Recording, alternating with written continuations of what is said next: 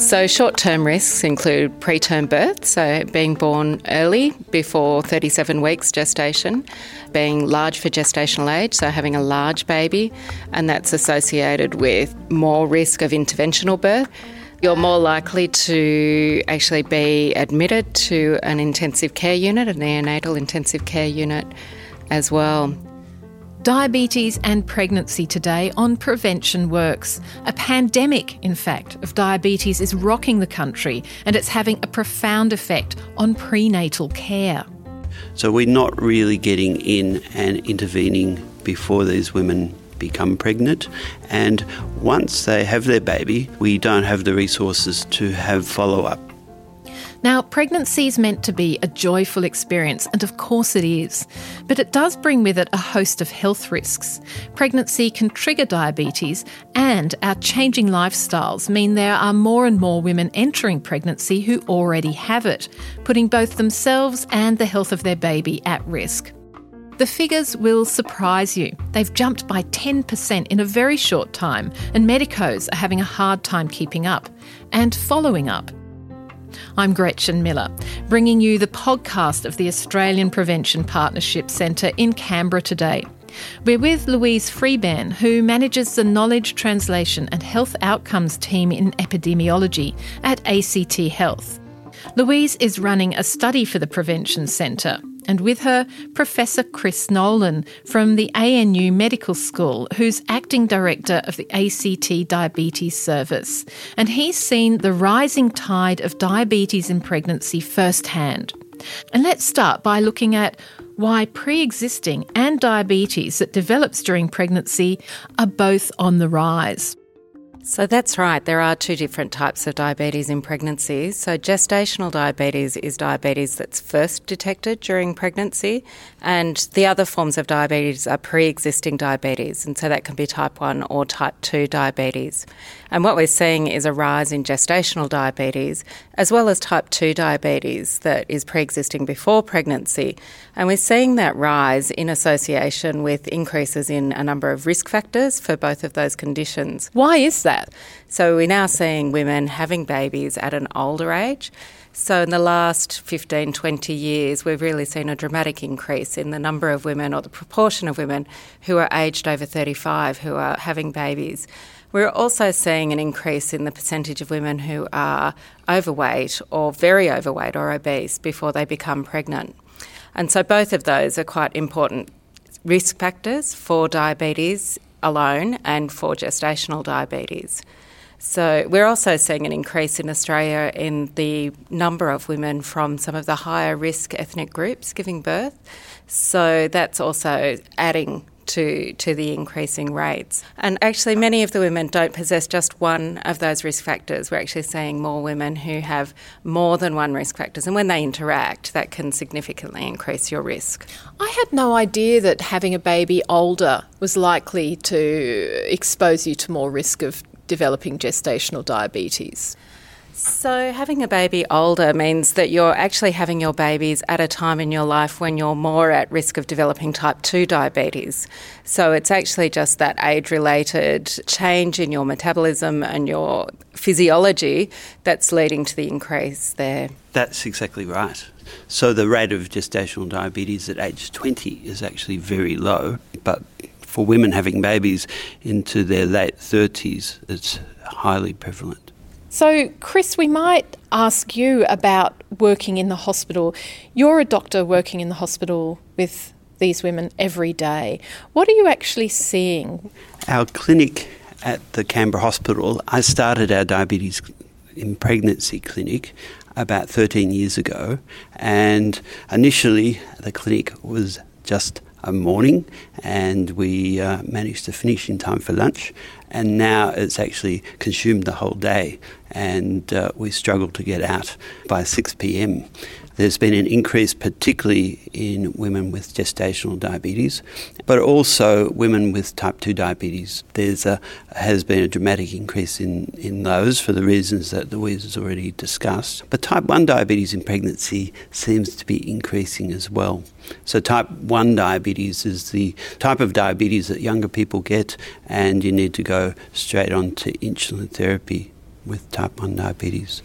So why are younger people getting type 1 diabetes? Type 1 diabetes, it's an autoimmune disease where the immune system attacks the insulin-producing cells in the pancreatic beta cells. And the big question is what triggers that autoimmune attack. We know that there's genetic factors that contribute that we can't change, and there may be environmental factors that also are difficult to change, such as certain viral infections. But in parallel with the increase in type 2 diabetes, which is usually related to increasing overweight and obesity, this is also having an effect on, we believe, triggering type 1 diabetes more often than it used to. So whereas we have a sort of a pandemic really of type 2 diabetes, at the same time type 1 diabetes is gradually increasing as well. So we've gone from 6% in about 2005 to about 16% of women who have babies in the ACT are diagnosed with diabetes in pregnancy. So we've gone from numbers that were around 200 per year to numbers that are sort of getting over 800 and creeping close to 1,000 women per year. And for a small jurisdiction like the ACT, that takes up a lot of resources. That's a really significant increase. And larger jurisdictions might be able to absorb that. But for a smaller jurisdiction with limited resources, that places a lot of demand on our services that we're possibly not able to cope with as easily. So it's extraordinary to hear you call it a pandemic, Chris. What do you mean by that? So diabetes, it's increasing in pandemic proportions. That means that it's a global phenomenon. In Australia, we're probably lucky with diabetes and we're seeing a dramatic increase. But in countries such as India, such as China, the Middle East, the rates of diabetes are increasing much faster. Is that because of increasing wealth? So it's certainly related to changes in lifestyle and moving from country, rural areas into cities where the access to the types of food available are different. It's changes in work-life balance and people working longer hours and then making poor choices on food on the way home, as we see in countries like Australia, and less opportunity for exercise than there used to be. All of those factors are contributing. What does diabetes in pregnancy look like for the woman? How might she become aware that she's developed it? Diabetes is screened for in pregnancy. So there's no symptoms beforehand? So there's usually no symptoms for gestational diabetes. It's a diagnosis from laboratory tests, and the standard test is the oral glucose tolerance test. And many women having pregnancies now are very aware that they're going to have a glucose tolerance test sometime through the pregnancy. It's usually between 24 and 28 weeks, so relatively late in the pregnancy. And many women are surprised by the diagnosis when it happens, and it does cause them a lot of concern and challenges for them in actually needing to look after something they were not expecting. If you're already diabetic with type 1 or type 2, what risk does pregnancy add to your illness? Apart from the risk to the baby, what about you when you've had the baby and you're back to relatively normal life? So the experience of pregnancy for women with pre-existing diabetes is a challenge because the management of the diabetes and the associated factors such as high blood pressure impact on the outcomes of the pregnancy. So that's a real challenge. And if women do have underlying other complications of their diabetes, like renal disease, that renal disease can accelerate through pregnancy. Eye disease, the retinopathy of diabetes, can accelerate through pregnancy, and they need to be monitored very closely as well. But one of the good things about pregnancy and women with pre-existing diabetes, it often is an opportunity for them to improve the way that they look after their own diabetes. So often having, for example, type 1 diabetes through adolescence is a real challenge, and adolescent kids struggle to look after their diabetes well, and sometimes it's not until a major change in their life happens, like a pregnancy, they learn for the first time how to look after it well. And so we've had many women come through our clinic that didn't look after their diabetes very well before, but through pregnancy, because they're looking after a baby as well, they change, and those changes continue often after pregnancy. And there is implications, of course, for the baby. That's right. So women with diabetes in pregnancy have a high risk of having a large baby, a large for gestational age baby. There are higher risk of birth complications, and there are also longer-term risks. So there's longer-term risk for both mother and baby, where the mum is at higher risk of developing type 2 diabetes later in life, as is the baby. And the child is also at risk of having childhood overweight and obesity. I mean, preterm birth is another one of the risks for women with diabetes in pregnancy. And as we understand it, the different groups have different risks at different levels of weight. So if you're from an ethnicity that has a higher risk profile, then your risk is actually higher at a lower BMI than somebody from a different group. I'm wondering whether it's because of the mandatory testing that we're picking it up. So over the last 20 years, there has been increasing rates of screening for gestational diabetes. Now it is very well accepted that it's a screen that all pregnant women have, and the majority of pregnant women do get that test. So some of the increase is due to more universal testing, but that's not the main reason in the last 10 years. Now, with some chronic diseases, things like, say, prostate cancer, over-testing, there is this notion of over-testing where too much testing sort of discovers disease that you probably would have died with otherwise. And it's led to issues of over-treatment as well, which has knock-on side effects. I guess this is absolutely not the case with gestational diabetes or any kind of diabetes. The sooner you get it, the better. Would that be right? We believe so, but it is not as simple as we'd like it to be. To diagnose gestational diabetes, there needs to be cut points of glucose levels. And what we're aware of is that there's actually a continuum from the normal low blood glucose to quite elevated blood glucose. There's a continuum of increasing risk according to that glucose. And where you decide with diagnosis in a test that this is the level above which you're going to call abnormal, and below that's normal, that's really artificial. With a very large study that was performed internationally called the HARPO study, the Hypoglycemia Adverse Pregnancy Outcomes Study, they studied around 26,000 women, and they did glucose tolerance tests on them all, and without any treatment, and they determined the pregnancy outcomes. And from that study, they showed that the risk of having adverse outcomes, such as large for gestational age babies, so big babies at birth, such as hypertension in pregnancy, increased caesarean section rates, there were cut points for the glucose levels on the glucose tolerance tests that those risks were increased, and it's on the basis of that we make our diagnosis now. For all women at that cut point, whether it really is significant for them or not is continued to be debated. Certainly at the upper end of the spectrum, it's really important those women are diagnosed and treated. At the lower end, it becomes a little bit more grey, and I think we do need to be careful not to be over-treating women unnecessarily. Tell me a little bit about this study that you're doing, Louise. You started studying gestational diabetes, but you expanded it after input from clinicians and other stakeholders to include all forms of diabetes, and I'm wondering why. So the study actually involves a participatory process. So we're engaging with expert stakeholders, and they include endocrinologists, we've got obstetricians, we have diabetes educators, public health physicians, experts on the food environment, health economists, all coming together to provide input into the logic and the structure that we would include in a dynamic simulation model. So a dynamic simulation model is just essentially it's a computer model that can help us explore a complex issue.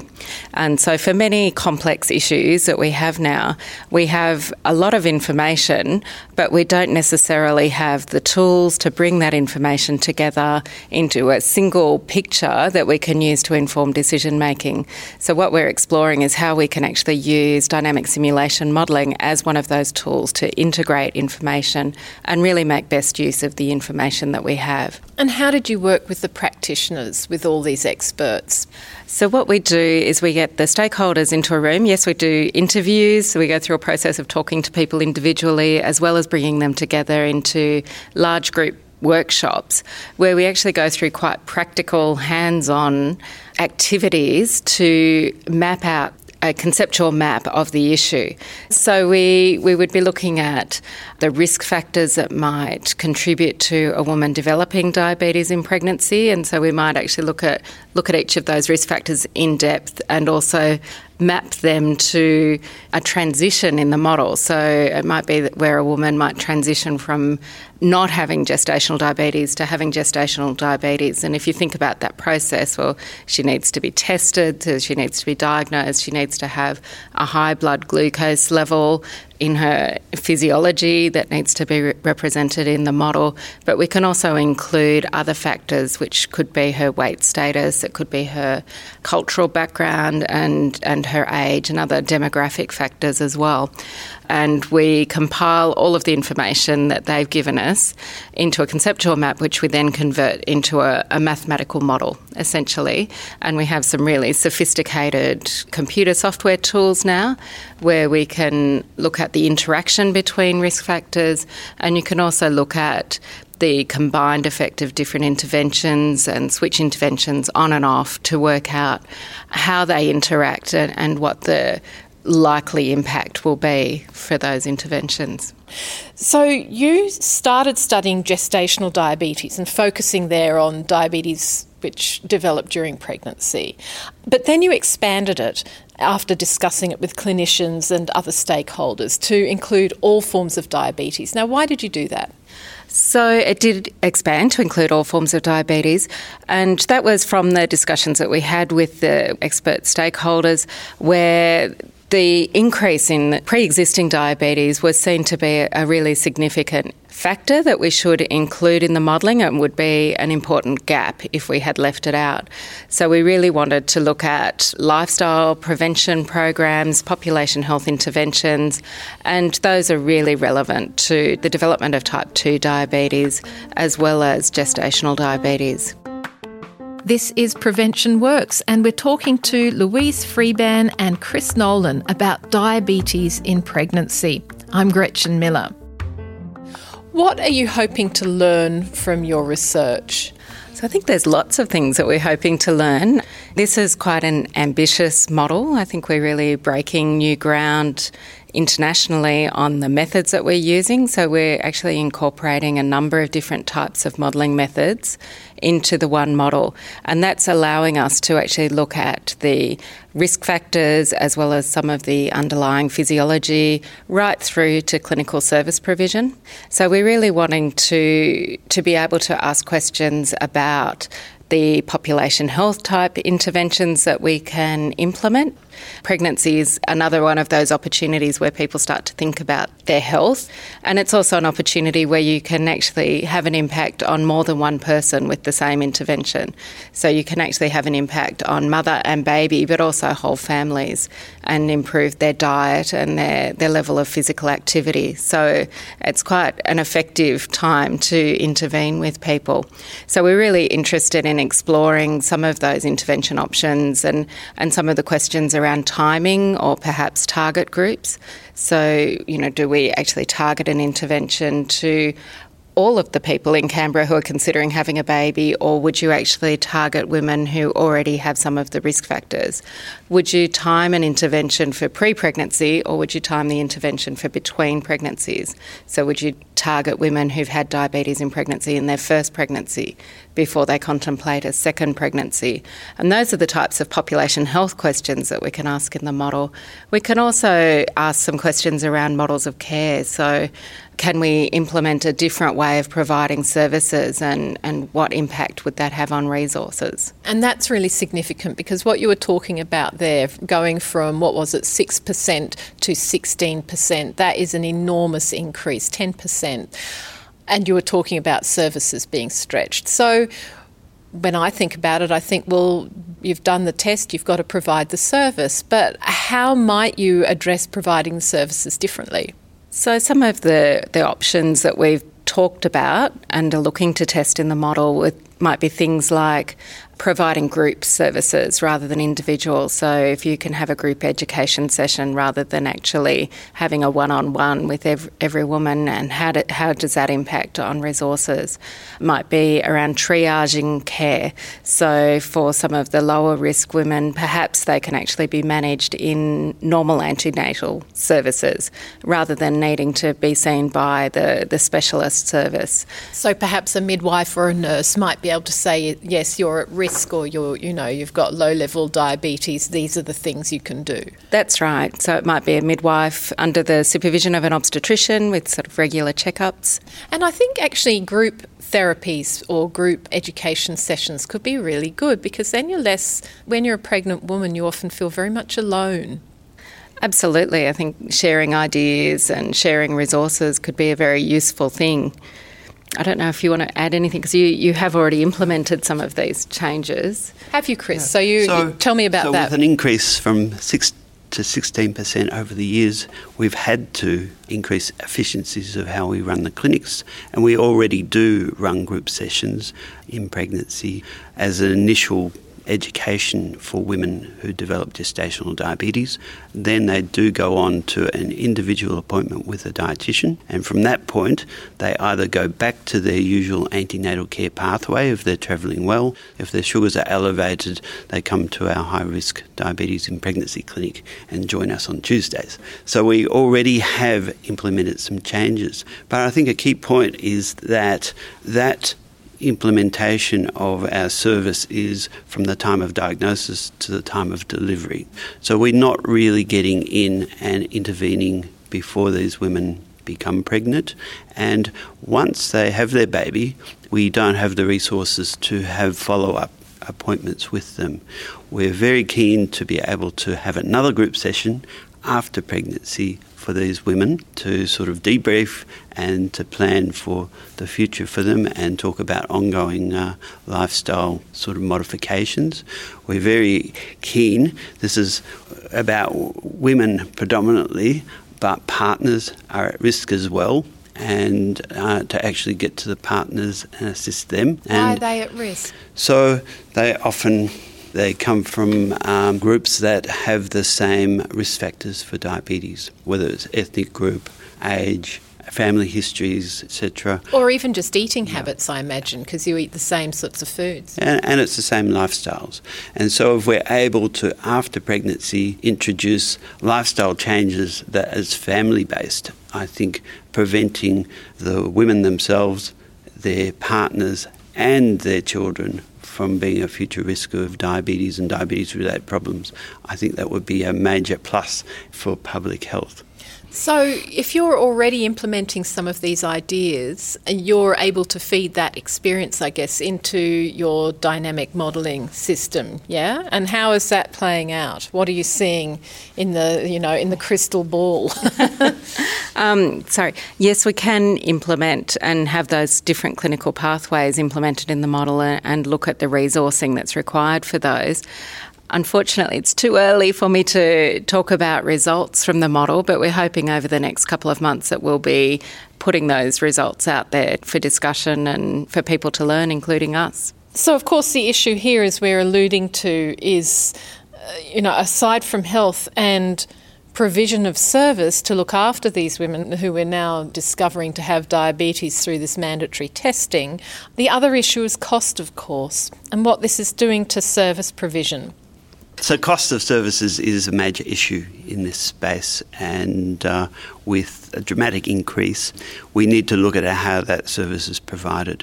If there's a rate of 16%, it is a common condition in pregnancy, and we need to really look at, for the usual clinicians that work within midwifery and obstetric care, that they learn to manage that themselves without needing quite so much input from specialist diabetes services. In specialist diabetes services, we have to look after children with type 1 diabetes and people with complex diabetes at all different stages of life. We need to look after women that have pre-existing diabetes in pregnancy. If we can teach the obstetricians and midwives to look after that as a common condition in pregnancy, I think that's certainly a direction for us to go towards. Another key is prevention, the public health, and to get that message across. I really don't believe that women planning their pregnancies are really tuned into how common gestational diabetes is and what risk they might be at. And I think public health messages to women before pregnancy and aimed at trying to get these women to optimise their lifestyle, etc., before pregnancy, in planning their pregnancies, would be a major plus. So that is really interesting, the idea of saying, actually, you do need to look after yourself more than you think. It's not just about stopping alcohol, for example, because you want to get pregnant and you don't want to potentially affect the baby. There's more than that. Mm-hmm. Yeah, and it's not just about getting fit in order to maximise your chances of conceiving. It's actually about more than that too.